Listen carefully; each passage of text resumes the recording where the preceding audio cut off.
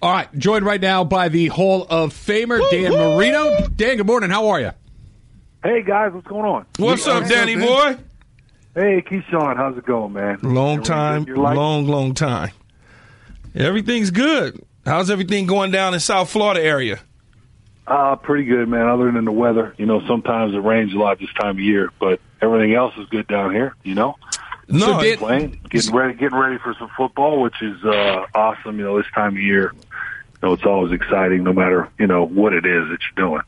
Now that you're looking at NFL's obviously kick off tomorrow with the Atlanta Falcons and the Philadelphia Eagles, being in a situation if you're the Eagles and you got Carson Wentz at the quarterback spot, sitting on the sideline, kind of waiting his turn again, where do you see the Eagles going with Nick Foles? Can he follow up in this short period of time the same success he had at the end of the season, the beginning of the season, given what you saw during the preseason?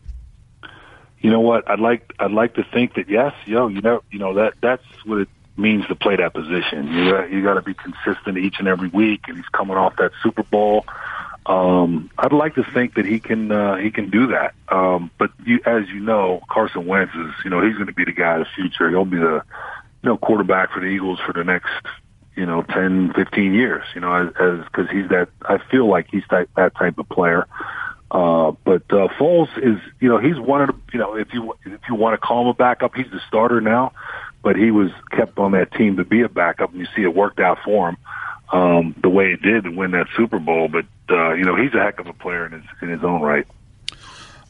Dan, you shocked the world your second year by leading your team to a Super Bowl appearance. Jared Goff has shocked the world just by being able to still be in the NFL because his rookie year looked as if he didn't belong.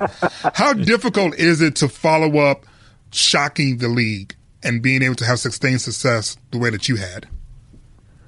You know, guys, I tell you, I think it's really like believing in your craft and your profession and what you're doing and having a work ethic just to work at it and understand that, hey, just because you did something one year, and Keyshawn knows this, it doesn't mean, you know, that it's going to happen the next year. It takes the same effort, the same work to do that. And I think some of these young quarterbacks, you know, like Jared Goff, I mean, he's got to understand that part of it, that he did have a pretty good year last year, and for them to get to the Super Bowl, he's got to continue to grow at, you know, his profession and what he's doing.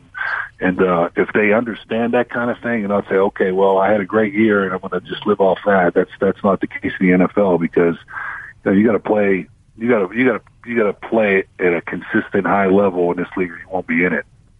Dan Marino is our guest, Keyshawn, LZ, and Travis. And Dan, you mentioned about Carson Wentz, that he's going to be the Eagles quarterback for the next 10 or 15 years. Does Jared Goff feel like a guy like that that's going to be back there for 10, 15 years and just get better and better and better as it goes by?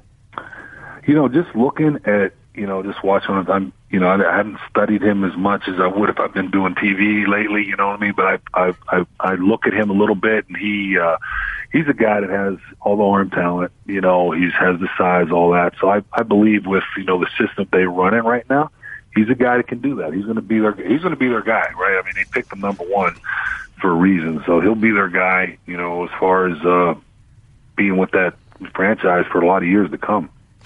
The great Dan Marino, Hall of Famer, Miami Dolphins, joined us here on Keyshawn, LZ, and Travis. There you go. Yeah, I got to get it right because we switched up a little bit there. Just leave those other guys out, man. Yeah, you know him so well. Yeah, you know him so well. I'm going to start to do that a little bit there, here and there, Dan. As you continue to take a look around the NFL at the quarterback position in particular, there's a lot of, you know, different options in terms of the read option quarterback, the RPOs, obviously, the drop back passers. Where do you think the league is going to go in terms of the quarterback position and style? You know, I think there's going to be a variety, but I think it's more going to be like the guys that are coming out of college. You know, when you look at the draft picks that are coming out, you know, Baker Mayfield's that kind of like, he'll run around a little bit, but he's not a guy that's going to kill you with his legs. But, you know, still that kind of thing. The kid from, oh my God, I can't remember his name now. The kid from Louisville. Oh, Lamar Jackson. Yeah, Lamar Jackson, who, you know, I got the name.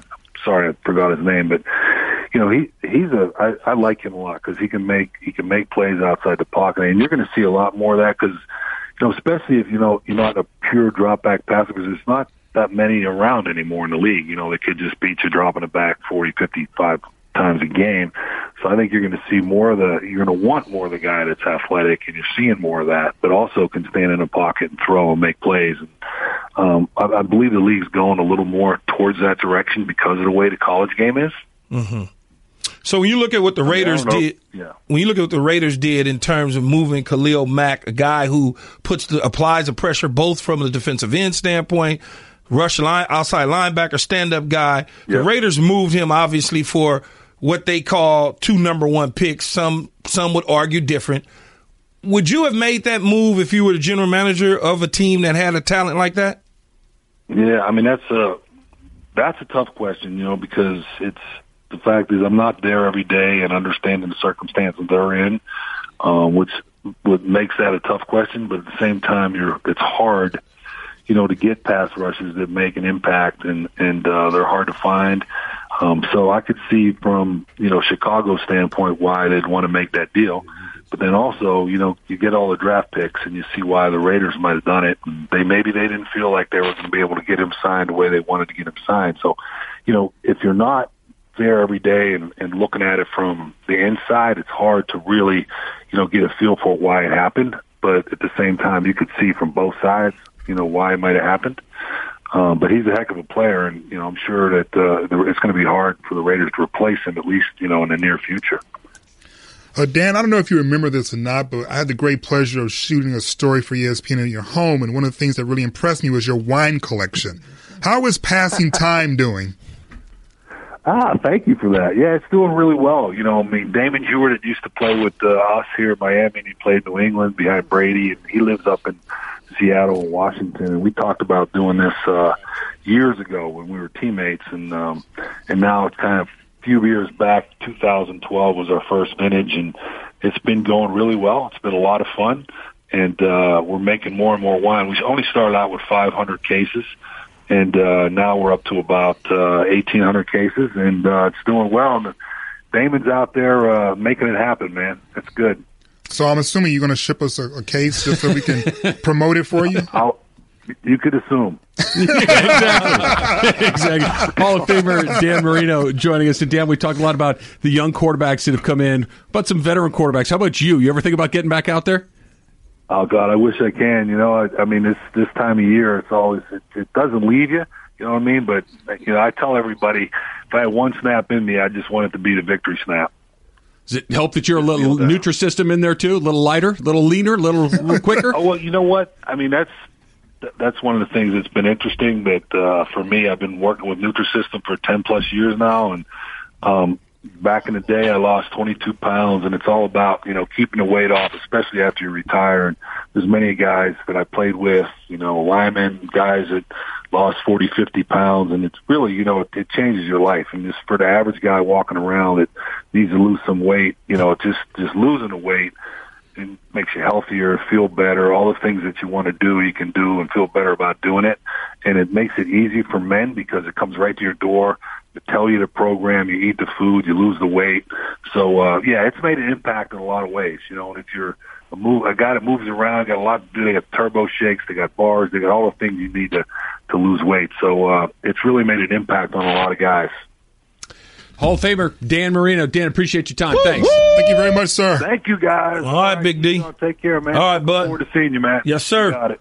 Okay. All right. See you. Right on, Dan. Thanks. I don't know why you both looked at me when he started talking about guys that need to lose weight. It's not cool. I was rubbing my eyes. I didn't say nothing. I just looked down at my phone. Yeah. Not cool at all. I was trying to find Chris, but I'm going to leave it alone. You know, I was looking at his stats. He played like 13, 14 seasons. 87 total rushing yards in his career. You don't know pocket passer. You don't know the. I bet you don't know the most famous throw of Dan Marino's career. Is it the fake spike? Oh, see, he's smart. Yeah. What do you mean? Why you sound surprised? I just figured you would say something else. No, I'm not surprised.